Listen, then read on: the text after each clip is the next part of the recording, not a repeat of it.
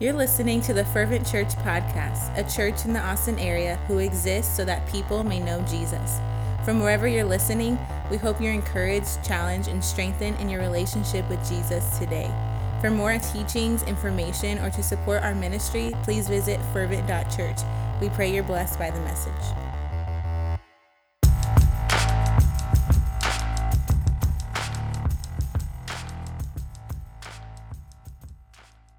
Easter weekend, we're here. Let's get it. Father, we are so excited to be here. I'm so excited, God, and I just pray that everyone else is just feeling that excitement, Lord, that anticipation, God, that you are here in the room, in each of our rooms, wherever we are at, God, you are here. Where two or more gathered. Lord, you didn't say that there is some type of limitation by technology and social distancing, but God, we're gathered together today, so we're believing that you're here and that you're going to speak and that you're going to impart power, that you're going to impart life, God, that you're going to change lives and perspectives. God, and we ask for that to happen today. God, I pray that you would use me as a vessel to say what you want to say. God, that you would bring glory to yourself, Lord, and that you would just bring us and our focus back to you. God, we pray these things in Jesus' name. And we all said, amen. Amen. Again, guys, go ahead and feel free to comment in the chat. But we're having our Easter service online as you guys see this. And it's not how we thought that our first Easter service for the Fervent Church would go. But this is where we are. And the Bible says that God works all things together for good for those who are called according to God's will. And so I believe this is one of the things that God is working this together in his huge plan of redemption that he's been working since Adam and Eve, and he's going to be working till the end of Revelation, right? He has woven this part, this time of social distancing, this time of tuning in online into history, and we are using this today. So he's working it together for good. And so we want to welcome you guys again. Comment in the comment section. If you hear something good, say amen. If you got a question, write it down. Our team is online as well, and they'll help answer some questions if you have any. But we want you to be interactive. But tonight's message title, if you take notes, and I would totally encourage you to take notes, not because I think that you're going to have to go look it up and what did that person say, or what was that verse and stuff, but when we take notes, we engage a little bit more mentally, a little bit more emotionally than we would if we just watch and listen. And so when you're taking notes, you're digesting that information, the Bible verses, the teaching, the application on just a whole nother level. And so I just want to encourage you guys to take notes. But tonight's message title is Soon Enough. Soon enough. And let me just ask you guys, how many of you have had that thought, like that this whole COVID thing right now, this whole social distancing, unemployment, losing jobs, man, the next paycheck, it can't come soon enough. Say it with me, guys. Type it in the chat. Soon enough. That's tonight's message title.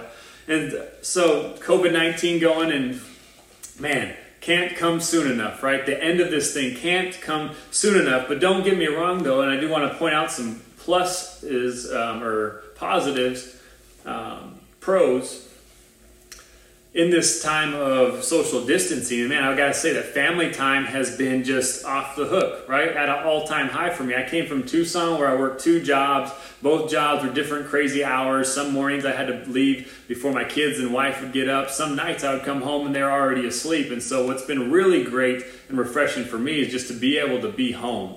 Be here with the kids, be there for bedtime every night, right? And be there in the morning when they're waking up in the morning. So it's been great, but don't get me wrong in that. But how many of you are like me and hey, it's 3 p.m. in the afternoon, the kids haven't taken a nap, we've watched every cartoon there is to watch, we've sang songs, we've gone outside, we've ran around the yard, we had snacks, all of that stuff, right? And then you're just man, can we just go back to the regular way of life, right? It just can't come soon enough.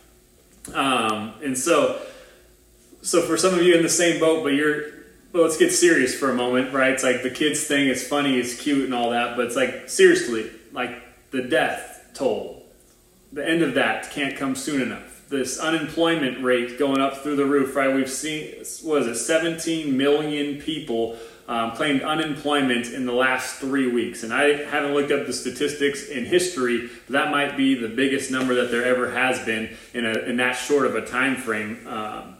And so when we're looking at this stuff, we're like, man, like, the end of this can't come soon enough. I'm just done with these things. And so my words for you tonight to start out anyways is just soon enough. Soon enough, guys, we will see the end of this. Soon enough, we're going to see the end of COVID-19. But I want to take it a step further. And I want to say this, and maybe you haven't thought of this, but soon enough, whether it's tomorrow or whether it's in 20 years, we're going to see Jesus. Soon enough, we're going to see Jesus. And so what I want to get into tonight, and I want to start with going back to Good Friday, right? Good Friday happened yesterday. We celebrated it, and we remembered the death of Jesus Christ. And so for those of you who maybe you're new to the gospel message, it's Good Friday. It sounds good, right? Everybody's like, oh, they're going to church, and it just seems like a really great thing going on. But really, Good Friday was a dark Friday. Probably the darkest in history that the world has ever seen and probably will ever see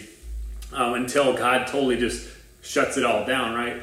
But Good Friday was the day that Jesus went to the cross. And I just want to go back for you guys to paint the picture. Jesus Christ, I think we need to stop for a moment. When we come to Good Friday, it's easy just to be like, oh, Jesus died for us on the cross. But do we remember who Jesus actually was or is? Right? In John chapter 1, it says that in the beginning was the Word. The Word was with God, and the Word was God.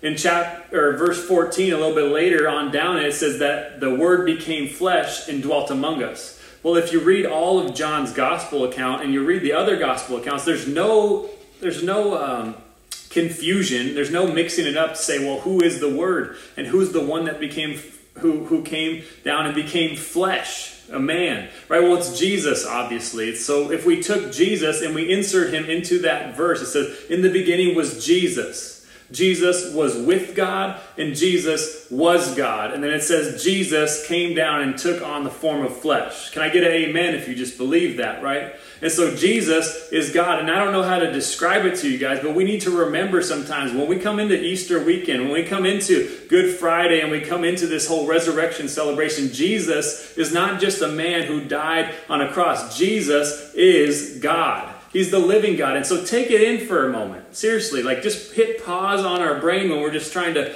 go back to church service. Oh, I've heard this before. Like, take it in. Take it in. God. Almighty God. In John chapter 1, it also says that in the beginning that all things were created through him. Who? Jesus. All things were created through Jesus, and not anything that was made came into being other than through him. He's saying, I created it all. That's the trees, that's the ground, that's the mountains, that's the oceans, all of it. You and me, every person past, every person that's going to be in the future. God made it all. So when we think about it, man, God, the Bible says that God holds the world in the span of his hands, the universe, actually, in the span of his hands. And so you get this picture of this God who is just so incredibly big. And we got this little itty bitty universe, and then you take that universe and you actually dive into it. And then you get into our solar system. That's one solar system in the midst of all of these other solar systems. And then there we are on Earth, which is just one planet inside of our solar system, right? And then there we are on this one continent, in this one state, in this one city. And that's where we are. Man. And we're talking about that God loves you and me so much that he would come down, take on flesh, and die for us. Wow. Just take it in for a second. Good Friday, man. Like he died for us. Jesus, God Almighty. I've said it before to some of my friends and stuff. It's like Jesus is like the CEO, the founder of the company, the one who shouldn't have to do anything because he put in all the hard work to make it all possible, right? It's like he's the CEO of the universe, and he steps down to be the janitor, to clean up the mess. That's exactly what he did. He steps down to clean up our mess. Our mess was sin. Sin was a problem, and so we call it Good Friday because it's good for us because we get forgiveness of sins. We get cleansing of sin. And it was all to fulfill and to complete the Father's will. Right? That God is the Holy Trinity, right? We got the Father God, we got the Son God, and we got the Holy Spirit God. And I'm not the Son God, S-U-N, S-O-N, Jesus, God. And I can't tell you how it all works together. And many people have tried to use analogies. And there's the analogy of the egg and how God's like an egg. And there's the shell, and then there's the whites, and then there's the yolk. And it's all one egg. And then people tear it apart and say, well, the shell's not the whites, and the white's not the yolk, and the yolk's not the shell. And they try to make it not a picture. But I mean, it's like trying to understand that Jesus is the same as the Holy Spirit. Right? They have equal standing. They all have the same... they're all the same, but they all serve different purposes. Kind of like water, right? It exists in 3 states, right? We got liquid, solid, and gas. And so maybe that's a better example, and they all have different forms and different purposes. But so the Father's will, I believe even all the way back to Adam and Eve, is like when sin entered the world, God told Adam and Eve, hey, don't eat of this, don't do it, because when you do, you will surely die. He says that you're going to die because you're bringing death into the world, is what he's saying. But what I believe God, from his all-knowing, all-seeing perspective, again, just looking at this scene, he's saying, Adam, don't eat of it, because if you do, it's going to bring forth death. And what he's saying is, don't do it, because if you do, now I have to unfold this whole plan of redemption and to get you guys back, because I love you so much, I don't want to lose you. And the only way that I can get you back is if I die for you. So the Father's will was that Jesus would go to the cross. The Son would go to the cross. Remember, Jesus prayed, said, Father, if there is any other way, let this cup pass from me. Jesus didn't want to do it. I mean, it says for the joy set before him, he endured the cross. But joy doesn't mean that it felt good. Joy isn't just some feeling. Joy is rooted in something, right? And so Jesus says, if it's possible, let this cup pass from me. But nonetheless, your will be done, God. Nonetheless, your will be done. And so we know that the Father answered that prayer, by the way. Many people would say, oh, see, Jesus, he didn't answer your prayer. No, he did. You said, if there is any other way. Well, the fact of the matter is there is no other way, Jesus. My son, you got to go through this. And so Jesus endured the cross for us. And then then the story goes on. That's Good Friday, right? It's good for us. It was bad for Jesus. But put yourself in the shoes of the disciples on Good Friday. Put yourself in the shoes of Peter, John, James, all the other disciples. Put yourself in their shoes. It wasn't good. It wasn't good. If anything, it was heartbreaking, right? It was worrisome. Everything that they have just invested their life into, the last 3 years, they've left jobs, guys. Peter, he was a fisherman. Maybe he had a rockin' fishing company. You know what I mean? It's like he had one of those jobs where it's like, hey, even if the economy goes down, I got the essential job and I'll never go out of business. And Peter's like, I got it made. I got security, right? And Jesus says, hey, come follow me. So Peter puts it all down and comes and follows Jesus.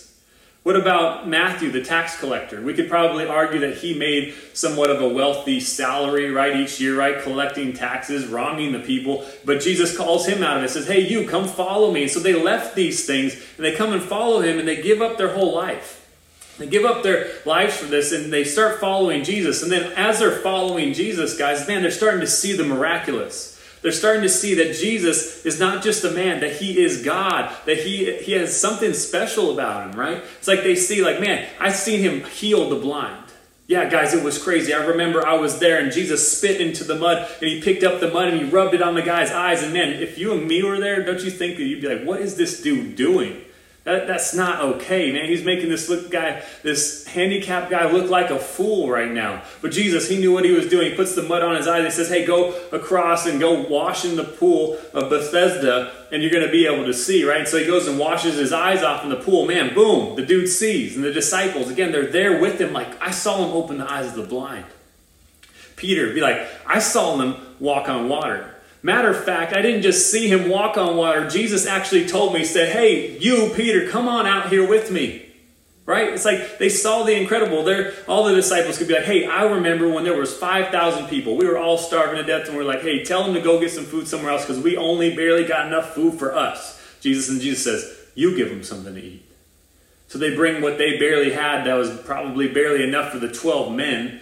right? And then Jesus prays, he blesses it, he breaks it, and then the scriptures say that there was enough for 5,000 men, not including women and children. So there was significantly more, and we could probably easily double that number, that he fed with those 5 loaves and those fish, right? And then the disciples would say, man, I was there and I collected baskets full, guys, baskets full. I'm serious right now. Like, believe me when I say this, that we had 1 basket when we started. We had 12 when it ended. It was crazy.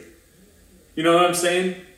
Like, the disciples just know those things. The disciples could be like, I was there when he called Lazarus out of the tomb. Lazarus, dead for 4 days, right? He'd been rotting. He'd been stinking away in the grave. And Jesus said, Lazarus, come. And he came out of the grave. The disciples just seeing just the unthinkable. And so for those 3 years, they're seeing this stuff. They're like, yes, Lord, this is good. Come on, preach. Yeah, do another miracle. Tell us to do some more stuff. Let's cast the demon out of that person. Oh, they're sick. Let's pray for them. Let's get them better too. Right? Just feeling unstoppable. But then Good Friday happens and Jesus goes to the cross and dies. And so then after Jesus is pulled down by the Roman guards, they stab a spear up into his side, right? And then water and blood come out. And for those of you who might know some of the doctor terms there, I don't know what the term is, but that just signified like, yep, he has died, right? And I think it's a heart attack or something. A broken heart is really what it is. But Jesus had died, pull him down, and they put him in a tomb. Roman soldiers put him in a tomb, right? They don't just put him in just a grave, right, that we see like, oh, there's a graveyard or whatever, and there's just a nice little tombstone there. It's like, no, they put him inside of a rock cave. And then they put a rock over it. So for any of you who have ever tried to pick up like a big boulder before, like sometimes you see one, like here's like a ball right here. But if this thing were a boulder, like some of you guys CrossFit people or strongman people, like if this was an Atlas stone, I wouldn't be able to just pick it up like this. Like this would be like 100-something pounds. Like it'd be heavy. So imagine a stone big enough to block an opening of a place where they just laid this body, probably like a 5 foot at least, rolled this stone in there, and they didn't just roll the stone in there, they sealed it, the Bible says. They sealed it, probably with wax or some other stuff, because they didn't want anybody getting in, but they took it further than that. They took it further than that. They didn't just seal it so nobody can get in. They didn't just put a big, huge stone that nobody's going to move anyways, because that's ridiculous, right? But they put Roman guards around this thing, because they're like, nobody's getting in here. And if they try to get in here, we're going to be tossing them in a tomb of their own too. You know what I'm saying? Like they're like, we're going to put them to death. And then, but even more importantly for them is they were trying to keep Jesus from coming out. They're like, if this dude does raise from the dead, man, we got to take the clubs and we're going to bash him and we're going to throw him back in because we can't let that be getting out. Like they were serious about keeping Jesus in there. Like this is a big deal. So Good Friday happens. All of that happens. And again, imagine the disciples, they're going home. What do you go home to after your Savior has died? What do you go home to after you realize that the guy you just followed just died on a cross? They put in a tomb, they sealed it, and there's Roman guards over there. I can't even go over there to pray or put flowers on this thing. Like they're not letting us over. You know what I'm saying? How depressing and discouraging and heartbreaking would those disciples be there? So Good Friday happens, they pull him down, they put Jesus into a tomb. He's lifeless. He's dead. The disciples, again, brokenhearted, defeated, their hopes and dreams shattered, right? We know they had hopes and dreams, right? Was it James and John? Their mom came to Jesus and said, Jesus, if it's at all possible, like let my son sit next to you, you know, like on the throne, right? But their mindset the whole time is just so physical. On the earth, like, hey, when you are the new king of Jerusalem, hey, when you're the new president to come in, could you make them the vice president and the secretary of state? Or could you know what I'm saying? That's kind of like that. Like they had this worldly mindset. So when this happened and Jesus died, all of a sudden it's like all of our dreams have just been crushed. Our world's been flipped upside down. John probably going home, replaying in his mind, because we know he was one of, maybe the only one, who was there at the cross as Jesus died, replaying in his mind the crucifixion, the agonizing pain that Jesus was going through for you and I, right? That he was beaten and whipped and hung on a cross that he didn't deserve, being mistreated, the King of Kings. And then even replaying in his mind, Jesus speaking to him from the cross and said, son, behold your mother. speaking of Mary, basically saying, John, take care of my mom. Just imagine that. John going home with that on Good Friday, on Friday night when Jesus had died. The last thing that he said to me was, take care of his mom. Man, how crazy, how sobering. Peter going home, probably replaying in his mind, not the first time that he denied Jesus, not just the second time, but 3 times on the night before he died.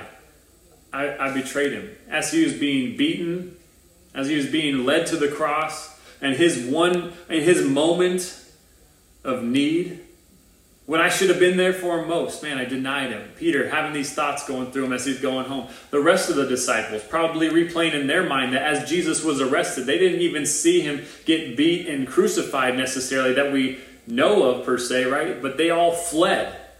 When Judas came in and everything started going down, everybody but John and Peter, that we can basically say, fled. So these disciples replaying these things in their mind, going home, man, depressing stuff, right? Surely if there was ever a time of darkness, of regret, of sorrow, it was then for the disciples. Well, again, coming back to today's Saturday. Many have called it Silent Saturday, and I like that. Silent Saturday, really, we don't have any scripture on what happened on Saturday. It was just a time that, almost like the world shut down, where there wasn't anything going on. What's there to do? Are we going to get together? It doesn't say that the disciples got together to pray. They might not have prayed at all. They might have lost hope, total hope. Like, what do we do? The God that we served is gone.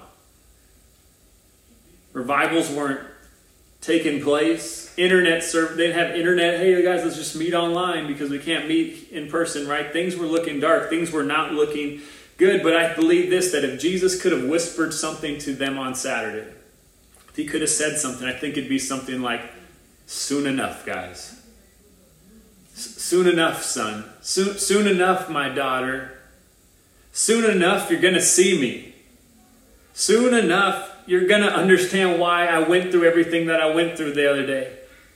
Soon enough, you're going to understand why I was arrested, why I was beaten, why I was crucified, why I was put in that tomb. But soon enough, you're going to see me. And man, again, take things back to our day and age, man, soon enough. This thing can't end soon enough. Hope feels like it can't come soon enough, right? Peace, comfort, life, security feels like it can't come soon enough. But what I want to say to you is soon enough. But I want to take it and say that it's here. It's so soon that it's right here for the taking, guys. I'm here to tell you that hope's here in the midst of this pandemic. I want to tell you that peace is here in the midst of this pandemic. Comfort is here in the midst of this pandemic. We got life is here in the midst of this pandemic. Can I get just an amen? Praise God, something right now. Because man, in the midst of all of this darkness, I believe Jesus is speaking into us and he's just saying, soon enough, guys, that I'm coming through. But he's just saying, don't give up. Don't let down your guard right now. Don't give up now. We come too far to give up. Come on, let's go. And so that life, that peace, that comfort, it's here. As I said earlier today in our prayers, where 2 or more gather, Jesus is here in the midst of us. And Jesus is life. And so if we're gathering here, man, we got 44 people joining us online, live streaming. I believe Jesus Christ is here with us in a spiritual way, sitting next to the couch that you're on, sitting right next to you and your spouse and you and your friend while you're driving in your car, whatever you're doing right now. It's like Jesus and the Holy Spirit are right there with you, man, tonight. So Saturday comes and goes for the disciples, right? Jesus' body still laid in the tomb, lifeless, broken. I mean, the Bible says in Isaiah 53 that he was pierced for our transgressions. And that's what we saw. For you and me. This is what it meant when it said he would be afflicted for our iniquities, right? And this is the result of death the result of the curse of death. Remember when I said that God told Adam and Eve, said, don't eat of it because you're going to die. But he's saying you're going to usher in death. And so God's seeing everything. He's like, oh man, I gotta send my son now to die. Because there's no other way for them to live. And so he's laying there broken, lifeless, breathless. But as you know, the story doesn't stop there. As Sunday rolled around, so did something else. The stone rolled from the tomb, right? And Jesus came out alive. Praise God. And you've, again, probably heard this message before, just a Christian message, an Easter message, but taking it to heart, man, it's like that God Almighty in heaven, who knows everything about everyone, knows you, loves you, died for you on the cross, right? And what he did through that is he bought forgiveness for you. He's like, hey, here, this is forgiveness. Take it. It's yours. He bought forgiveness through his death on the cross, and now he's offering it to any who would come. And so that's what Romans says, and I think Romans chapter 9 says, anybody who believes in the name of Jesus and confesses it with their mouth will be saved. Right? John 3:16, for God so loved the world that he who believes shall never perish, but have everlasting life. It's like, man, if you believe in Jesus, you're going to have life. And so Jesus' death brought and bought life. But then this is what happened when Jesus raised from the grave. Jesus raising to life, it secured our eternity. It secured our eternity. See what I'm saying here? It's like his death bought forgiveness because blood had to be shed. Somebody's got to die, right? And Jesus is like, I don't want you guys to die. I'm going to die for you because I love you that much. So he dies, right? So forgiveness was bought. We could have forgiveness, but we can't have the assurance of an eternal life where we would raise beyond the grave, right? And that's what Jesus shows and proves. Because if Jesus rose from the dead, he's saying, I'm going to raise you from the dead too. He says, if I go away to build a place for you, why wouldn't I come and get you? If I'm going to build a house for you, I'm going to come and get you so you can live in the house. And so he says he's securing our eternity, right? Many of you probably put some hope and some investment into your 401k, right? But right now I'm not looking too good or too hot. But what I want to say is you need to invest in Jesus, in that John 3:16. You know what I'm saying? Let's go. Give me something. That was good. You got to invest in that John 3:16. He bought forgiveness for you, and he wants to secure your retirement plan in eternity. And man, it's just there for the taking. If you would confess with your mouth that Jesus is Lord and believe in your heart that he raised from the dead, you will be saved. Man, it's that easy, guys. That easy to make a change that would just change life forever. And so Jesus raised up from the dead, right? But what blows my mind is that he was raised up by the power of the Holy Spirit, right? The Bible says that the same Spirit that raised Christ from the dead lives in you and me. And I think that's just amazing. I think that's something that sometimes we just glance over. We read it and we're like, yeah, I know that verse. The same Spirit that rose Jesus from the dead lives in me. But man, do we really understand it? Again, that this God that is so much bigger than anything we can imagine, who holds the universe in the span of his hands. He knows everything about us so intricately. He knows every detail about you, what you did and thought today, what you did and thought yesterday. He knows what you're going to do tomorrow, right? It's like he's so involved in us, and he knows everything that's going on, and he's so magnificent and gigantic. I don't know how to say it. Like he's the real deal. He's important. I don't know.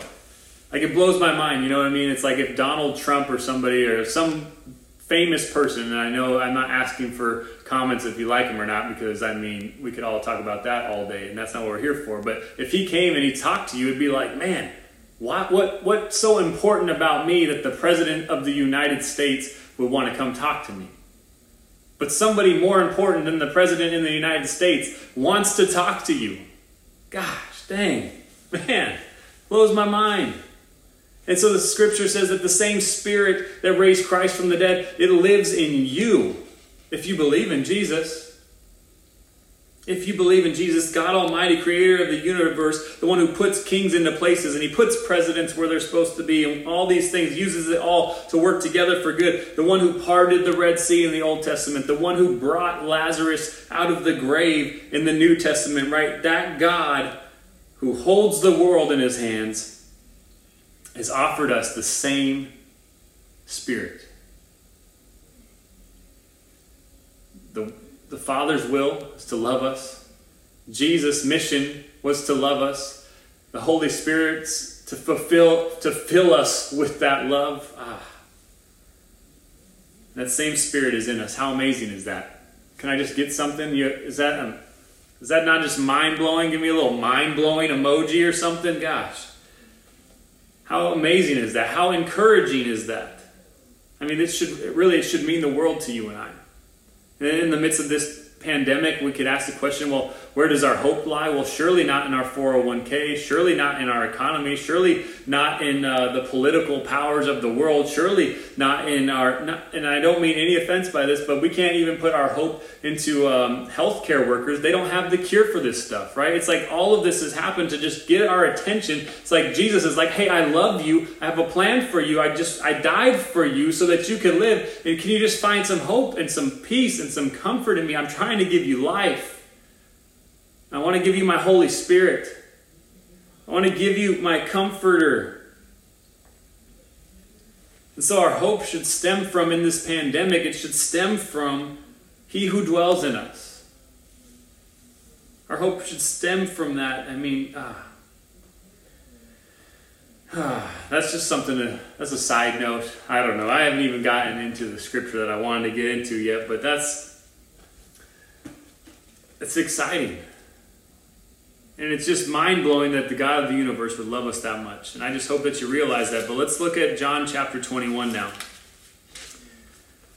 Friday happened, Jesus dead. Saturday, silent Saturday, nothing going on. Again, just imagine the darkness that's overcoming the disciples there. Right? They're just depressed. They don't know what's going to happen next. They've invested everything and now they have nothing. And Sunday comes around and the stone rolls away. Well, in John chapter 21, Jesus has already actually revealed himself to some of the disciples. He's revealed himself to Mary, and he's out and about. He's alive. He's revealed himself to Thomas, who doubted. Just want to say, like, in the midst of life, I think doubting is just a natural byproduct of life happening, and it's okay to doubt, but like Thomas, you got to take your doubts to the one who's got it all figured out. You got to reroute your doubt, and so bringing it to Jesus, like, Jesus, I don't even know what to think right now, and I just got to come to you, because can you help me? Could you help clarify this for me? Help me sort through my thoughts here, and he will. And he proves himself to Thomas. Well, verse 1 of chapter 21 of John, again, and if you have your Bibles, I would encourage you to get them out. And so he says this, after this, Jesus revealed himself again to the disciples by the Sea of Tiberias. And he revealed himself in this way. Verse 2, Simon Peter, Thomas, called the twin, Nathanael of Cana in Galilee, the sons of Zebedee, and two others of his disciples were together. Simon Peter said to them, I am going fishing. They said to him, we will go with you. They went out and got into the boat, but that night they caught nothing. So again, I just got to say, Jesus is resurrected at this point. He's alive and well. And so what we see after this is Peter going fishing, and I'm just going to let you know right now, like, we're going to hit most of chapter 21, and I'm going to throw so many gems at you guys that you could open up a jewelry shop, because this thing is just chock full of good stuff right here. But man, check it out. It's like the first thing I note, Jesus is resurrected, he's alive and well, but Peter, what has he done? He has gone back to what he knows. See, when destruction, when discouragement, when depression hits, right? Like, the thing to kind of revert to, that people revert to, is what they know best, the comfort zone. Like, well, what did I do before this? Well, I don't know. Well, I'm going to go back fishing. See, and that's the thing that we have to stand against, guys. See, right now in this epidemic, pandemic, if whatever it's called now, right? In the midst of this pandemic, it's like, well, what do we do? Where do we go? It's like, well, you don't just bail on Jesus. You can't just go back to the ways of the world. You can't just go back to drinking and smoking and just sleeping around, or you can't go back to trying to just make a bunch of money on your own and you're trying to be rich and wealthy on your own power. Man, you can't go back to those things. Jesus is alive. He has a plan and a purpose for you, and he wants to actually give you life other than what we think of life, right? That's one thing that I love about this season right now. It's like it's showing us, like, what is life? Was life really work? Was life really a paycheck? I mean, life is loving each other and fellowshipping with people. But what we see here, Simon goes back fishing. So he says that I'm going fishing. But what I want you to note here, the next thing here, and especially if you take notes, is that leaders will lead wherever they're at. Leaders will lead wherever they're at, and write that down in the notes maybe. Leaders will lead wherever they're at. And this is what I mean by that, is that if you are a leader, which I actually honestly believe that God has made every person to lead in some capacity. Maybe it's just to lead your kids. Maybe it's to lead your co-workers. Maybe it's to lead your friends, your family members. Maybe it's to lead just perfect strangers that you've never met in your whole life before. But I believe God has made each and every person to lead in some capacity, in some type of capacity. And so what I mean by that is that leaders will lead wherever they're at. It's like, it doesn't matter what you're doing, but as a leader, you need to realize that people are going to follow you. See, Peter was a leader, and when he was leading for Christ and he was all bold, he's like, Lord, even if I got to die with you, I'll never deny you, right? Like, he was leading in a very bold and powerful way. But when the stuff hit the fan, right, and all of a sudden everything went down, Peter was the first one to deny him 3 times. He denies him 3 times, and then now, after all this stuff, and after seeing Jesus get crucified, get buried in the tomb, and he doesn't know that Jesus is alive yet, but he didn't understand what Jesus was saying anyways. He's like, hey, kill me now, and in 3 days I'm going to raise this, rebuild the temple, right? He didn't understand that. But what we see here in this text is like, now he's hopeless, he's hurting, and he goes fishing, and this is what you need to know, is that he's still leading. He's still leading. And you see what it says next? The rest of them said, we will go with you. Hey, Peter, where are you going? Well, I'm going back to what I know best, and I'm going back to my old ways. And then the rest of them are like, well, we'll go with you. You see how easy people are to lead? Sometimes it's really that easy. Like, if you're just like, hey guys, I'm going to church today, you want to come? People are going to follow you. But the same is true in the other sense when, like, people are like, hey, I'm going to the bar tonight. And people are like, well, I'm going to come with you. I'm going to come with you. And see, a leader will lead wherever they're at. The question is, what are you leading people to? So Peter's leading people back to his old ways. Verse 4 says, just as day was breaking, so like this is in the middle of the night. They caught no fish, right? Just as day was breaking, Jesus stood on the shore. And I love that. I love the picture that Jesus, the light of the world, on the shore as the light in the world, right? The sun is starting to shine. It's just a cool picture there. Jesus stood on the shore, yet the disciples did not know that it was Jesus. Now, this is what I want to ask too, is like, how often are we out doing our own thing, going back to what we knew best and what's comfortable, and Jesus is just right there standing on the shore, and we don't know that he's there.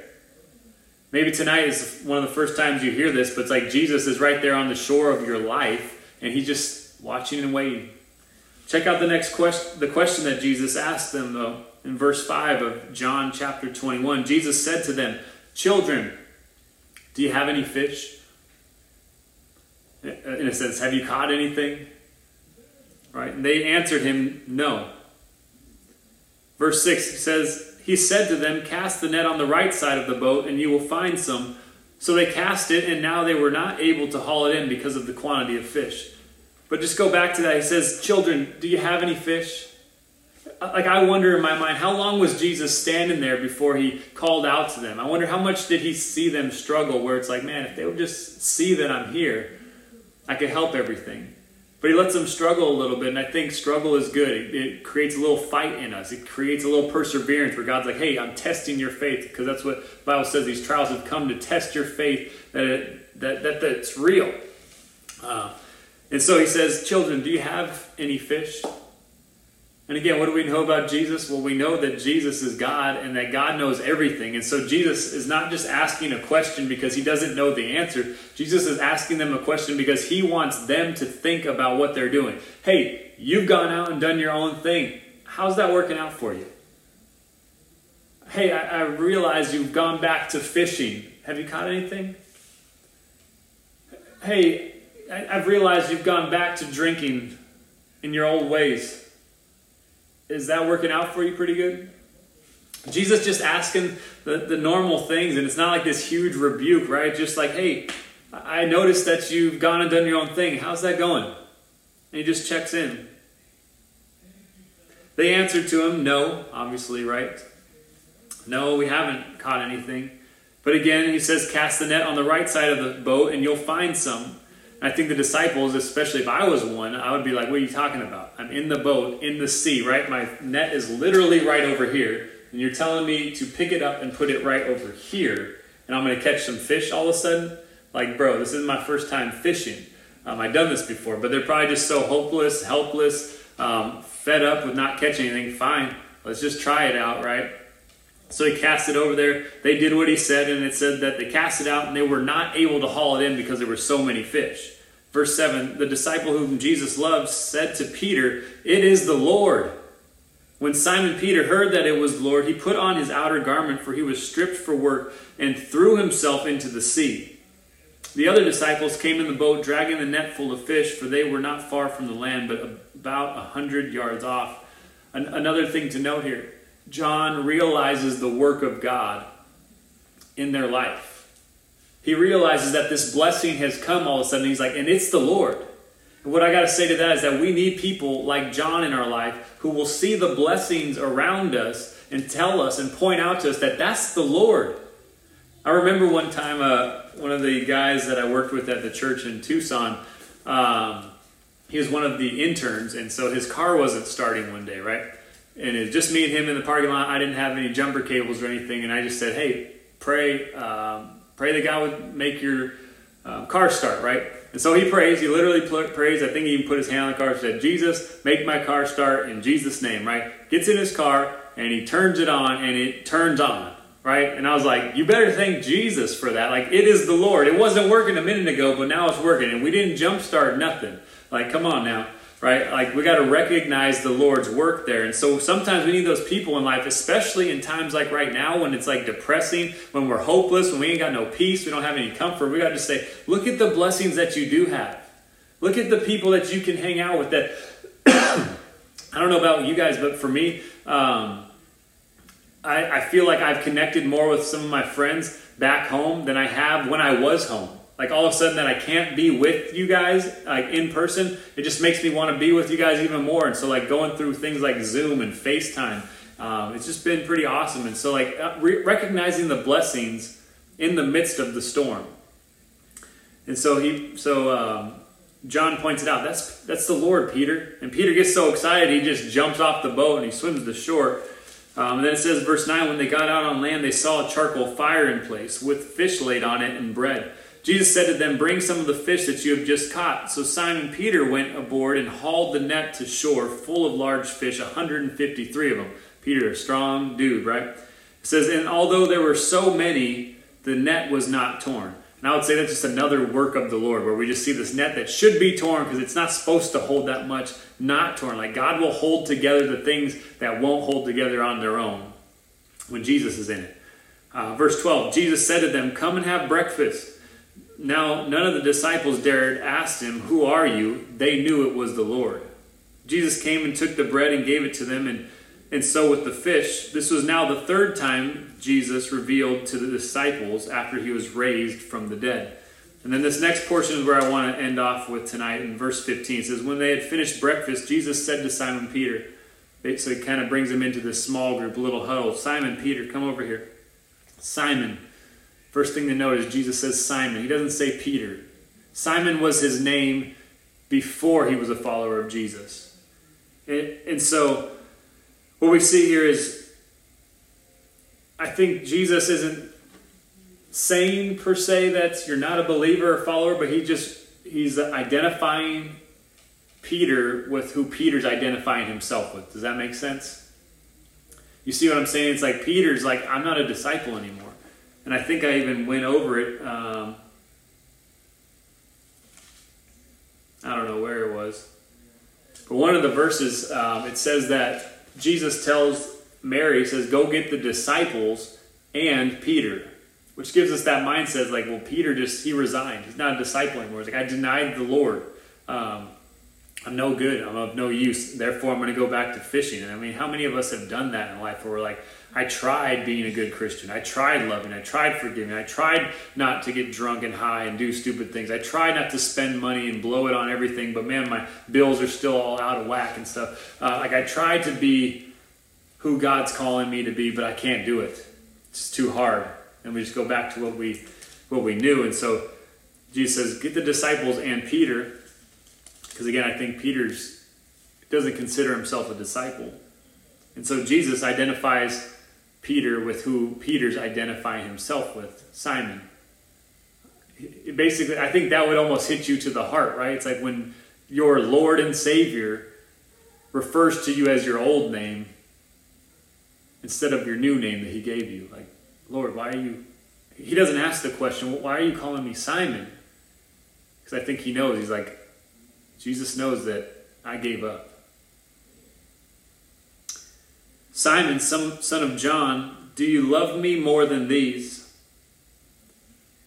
And I remember asking this question to the young adult ministry that I used to lead. And I said, what does he mean by more than these? Is he referencing the fish that they just pulled in? Peter, do you love me more than these? Or is he referencing the disciples, the other disciples, the friends, the family? Do you love me more than these guys? And I read things about commentators who would think differently, one side with different things. But I really think that Jesus is just saying, do you love me more than these fish? Do you love me more than what you've gone back to, Peter? Do you love me more than going back to the things that you were good at before you met me? Do you love me more than this job that's providing for you right now a little bit, and that's secure, and it's an essential business right now, and that you can make it through in life and kind of go on the easy route right now? Do you love me more than these, Peter? And I think Jesus would say a similar thing to us as he's put the world on pause right now, and he would just say, many of you, 17 million in fact, of you have lost your jobs. And maybe Jesus is saying to you right now, do you love me more than your job?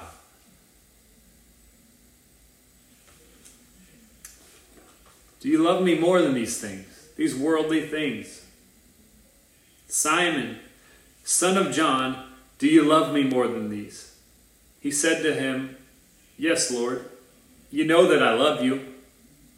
The interesting thing about this text here is that Jesus says, do you agape me? Meaning this unconditional love, this all out, all in. So life or death, I'm in it to win it. Love, right? Like, doesn't matter what happens today, I love you. Doesn't matter what happens tomorrow, I love you. I'm going to be here for you, right? And so Jesus, like, do you love me like that? And then Simon, Peter, he says, yes, Lord, you know that I love you. And he responds with, you know that I phileo you. And what Peter's just saying there, he's like he hears Jesus' words. He's like, do I agape you? And he's probably thinking in his mind, well, I did at one point, and I thought I did anyways, but then things hit the fan, and I didn't know what to do. And they asked me those questions, and I was just under fire, under pressure, didn't know what to do. And then I denied you. I don't know if I love you like that anymore, Lord. I want to. And so he says, I phileo you. And what he's saying is like, I brotherly love you. Like, you're my homie. We can kick it, man. I really love you. I respect you. Maybe he's just trying to be real with himself. I don't know. And then he says to him, Jesus says to Peter, then feed my lambs. Feed my lambs. Get back to what I called you to do. A couple of weeks ago, I shared a message called Stay the Course, right? It's like, well, what do we do in the midst of this pandemic? Well, we stay the course. The Great Commission hasn't changed. Sure, the state of the world and circumstances have changed, but Jesus hasn't changed, right? God hasn't changed the mission. His mission is the same as it was with Adam and Eve's sin all the way to Revelation, and he's just saying, hey, go to the ends of the earth, make disciples of all nations, teach them the things that I've taught you, and baptize them in the name of the Father, Son, and Holy Spirit. Like, come on. And so he's saying there, like to Peter, hey, Peter, do you love me? And he says, yeah, Lord, I mean, I kind of love you. Like, bro love, man, I'm there. He says, well, then just stop moping around, get up, get to business, feed my lambs. And remember, he says, do you love me more than these? He says, do you love me more than your job and the things that you've retreated to and that you're trying to find security and purpose and life in? And he's saying, do you love me more than these, Peter? And then he says, yes, Lord. And he says, well, then get to work. Can I say that to you today, Christian, brother, sister? That maybe today you're watching this thing and man, COVID-19 is just shaking your world like you wouldn't believe. And where do you do now? And you've just gone back to bad ways, bad habits, bad things. And Jesus is saying to you today, and he says, hey, you, do you love me? And I think we would hear the message of the cross and the resurrection. We would say, yes, Lord, you know that I love you. And he says, then get back to work. Then make disciples. Guys, that's our calling. That's our mission. Make disciples. How do you do that? Right, I heard a teaching not too long ago about a pastor who went over to, I think it was India, into these like unchurched people groups. And he was saying how these people, they have not even heard of the name of Jesus. They haven't heard of the Bible. They don't know what any of that is. So if you say, hey, Jesus loves you, they've never heard of who Jesus is.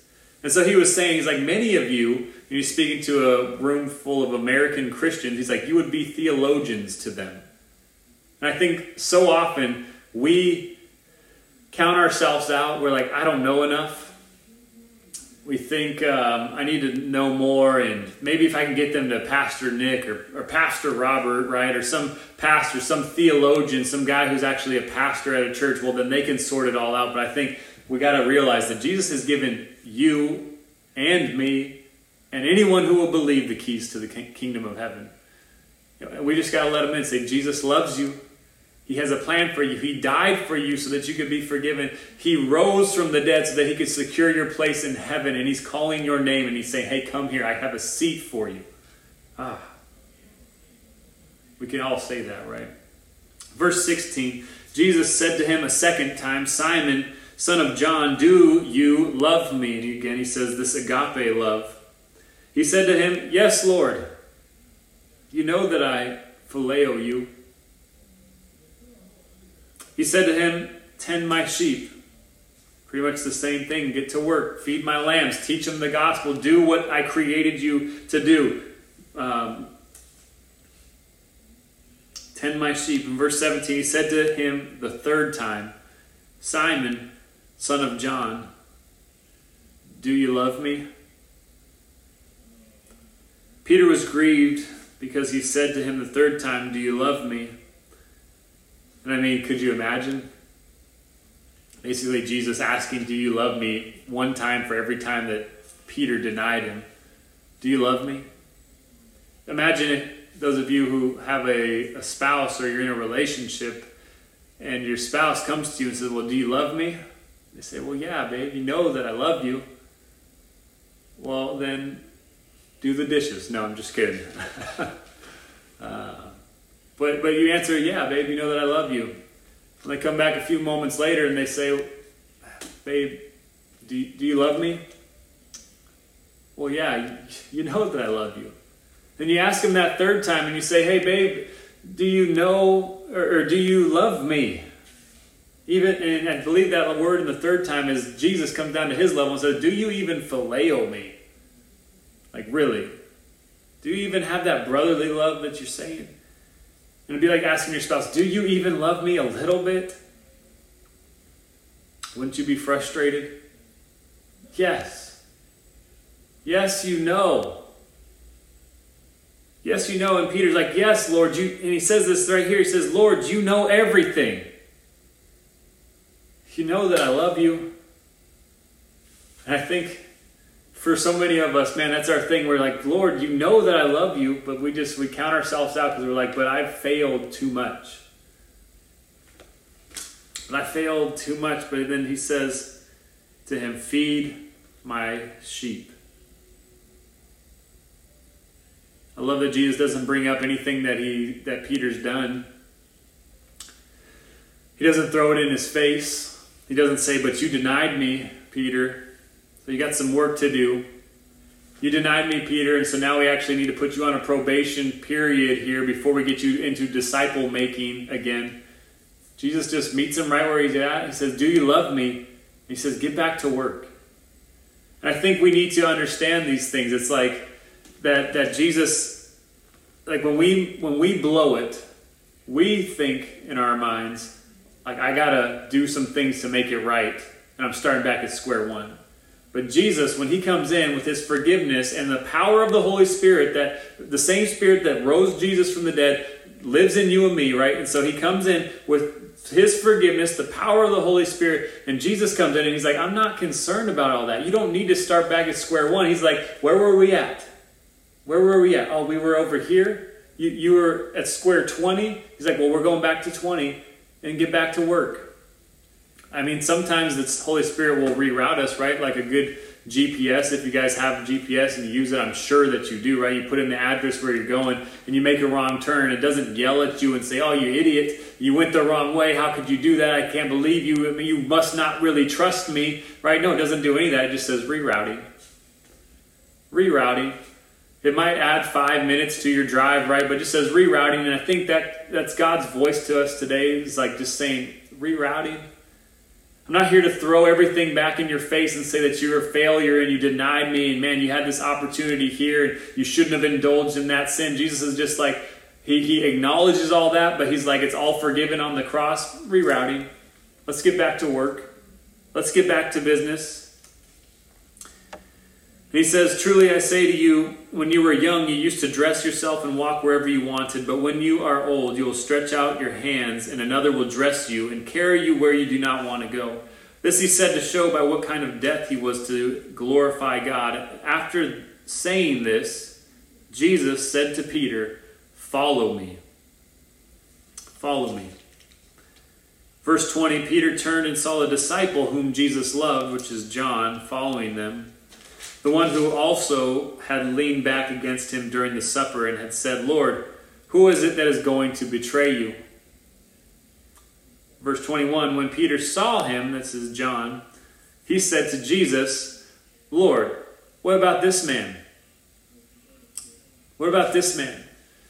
And this is the danger, guys, in Christianity and just in life in general. One of the dangers is playing this comparison game. We hear Jesus say, hey, you, leave your job, leave your comforts, follow me, right? But then we'll look at the people around us. Okay, God, I got it. I heard it. Yeah, good. But what about my homie over here?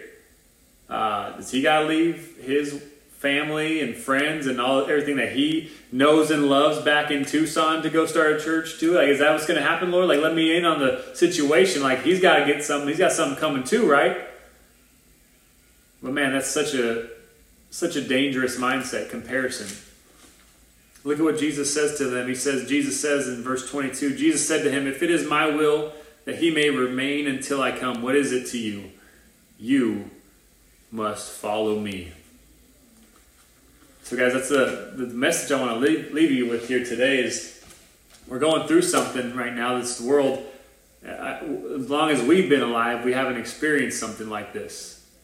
A lot of people are hopeless. A lot of people are depressed. A lot of people are wondering when their next paycheck's going to come. When's the stimulus plan going to come and pay out, right? When can we go back to work? When can I take my kids to the park and just get out again? When can we do these things? And again, I want to say to you, soon enough. But in the meantime, right now, like, where can we find hope? How can we find it? When? It's like right now. In Jesus Christ, in the same Spirit that raised him from the dead, that brought him out of the tomb. It's available to you and I. If you would just call out to Jesus today, it says that whoever believes in him shall not perish, but have everlasting life. And man, again, it's like invest in the retirement plan, John 3:16, not the 401k of the world. Invest in that, the heavenly, eternal realm, guys. and you're going to have everlasting life. And in the meantime, we think of these things like, well, what do we do here, right? It's like, and Jesus is like, well, do you love me? I know that you lost your job, but do you love me? And we're like, well, yeah, Lord, I know that you love me, but how are the bills going to get paid? He's like, well, just feed my sheep. Do what I told you to do. You see?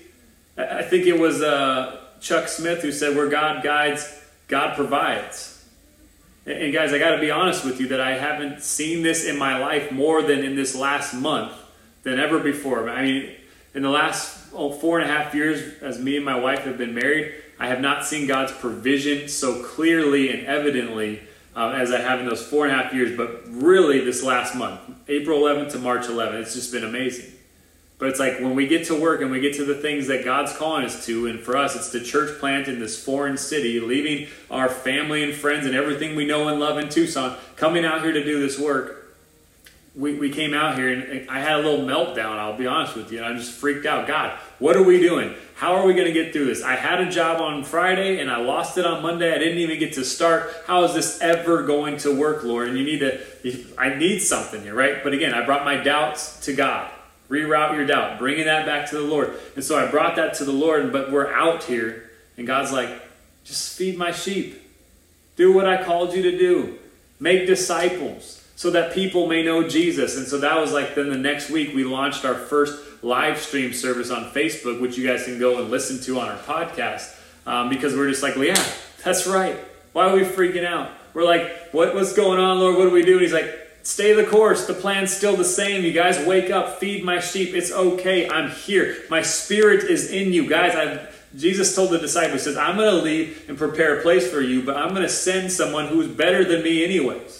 And that's the Holy Spirit. It's not that he's better and more powerful in a sense, but it's like the Holy Spirit is everywhere and available to everyone to fill them.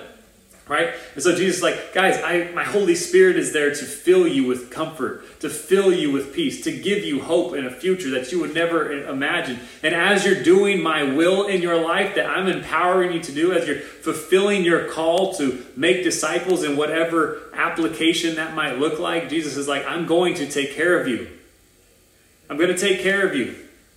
Like, as we go, that's when we're going to see God start to show all of these things in his provision. But if we sit here and we're like, God, I'm freaking out, and I don't know what to do, and then we just stop doing everything, right? Then we're not going to see anything. And so like he said to Peter, he says, follow me, right? What do I do? Follow me. Maybe you're watching online here tonight, or you're listening to this later, and maybe you were a follower of Jesus at one point, but maybe through this COVID thing you're wondering, what is even real? Maybe like the disciples on Good Friday, and they saw Jesus being crucified, and they wonder, our Savior just died. What even matters anymore? But I want to encourage you to hold on, hang on, to dive into Scripture, and I want to use what Jesus said to Peter and says, follow me. See, it's an offer. It's on the table. It's a yes or no. It's not complicated. I know we like to make it complicated and say, yeah, but this, and now I got to do that and do the other thing. And Jesus is like, no, just follow me. And so maybe you knew Jesus at one point, but you faded away because of circumstances in the world. I want to encourage you to come back, and that you would consider tonight, that you would renew your commitment to the Lord, and that you would say, Lord, here I am. You know that I love you, Lord.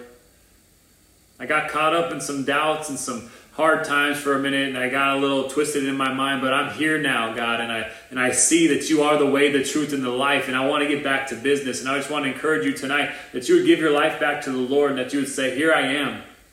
I want to follow you. Maybe you've never given your life to the Lord, and you're like, hey, I don't need God. I'm good. I got money. I got a job. I got all these other things right now, but hasn't what we've gone through in this last month proven that there is no hope in money? There is no hope in the economy. There is no hope in political powers. And yeah, the stimulus plan is going to come and we're going to get a paycheck, but man, that's only going to last so long, and then we're all going to be hopeless in that sense again. It's like the world cannot give you hope. It can give you a fake imitation. Satan's pretty good at smoke and mirrors.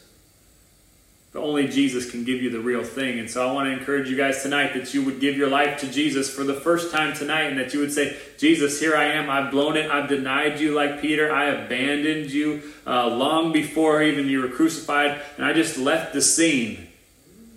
But Jesus, tonight I'm hearing your message that you died for me, that you're a God who knows everything about the whole universe, and you know everything about me. You care so deeply about me that I want to live for you. I want to encourage you to give your life to the Lord tonight. In Romans, again, it says that if we confess with our mouth that Jesus is Lord and we believe in our hearts that God raised him from the dead, you will be saved. And I really believe it's that simple. And so what I just want to ask you guys tonight is that if you're following along online, maybe you type it in the comments. Maybe you believe this and you're all on fire. You're fervent for the Lord. I want to ask that you would pray this and that you would say this with me in the comments section. I want to ask if you're coming back home to Jesus, you've left him for a while. You're like, hey, I'm going back fishing. But Jesus is like, no, come and follow me. And you're coming back tonight. I want you to read this, type this in the chat. And then if you're coming to the Lord for the first time tonight and you're like, hey, I've never done this thing before and I've always been a little weary of it, but I'm hearing God's voice tonight, and I'm hearing that there's hope. I'm hearing that there's life, and I want that. I want to accept it. I want you to just type this into the comments. And so say it with me, guys, is that I believe that Jesus is Lord, that he loves me, that he is calling me, and that he will equip me to live for him. And I believe that he raised from the grave to secure my eternity. In Jesus' name, amen. Well, let me just pray again just for you guys real quick, and I'll have a couple closing announcements and we'll get off here. But Father God, we thank you for your word. It is so good. It's so rich. You are so loving. We are undeserving of your love, but we're thankful. God, stir up in us a heart of gratitude in these days, Lord, that we might not have what we want, but God, we surely have what we need. God, give us a heart to follow you. Give us that mindset of soon enough, Lord. It'll be over soon enough. We'll see you soon enough, God, and help us just to hang in there and to hold on. Help us to hold on to just the story of your resurrection, Lord, fulfilling Scripture, that there's tremendous hope and peace and comfort in that. And if you fulfilled your word then, why wouldn't you fulfill it now? God, you will. I believe you'll do it, God. And so we continue to wait, but help us to serve while we wait. God, we look forward to seeing you come. In Jesus' name we pray. Amen.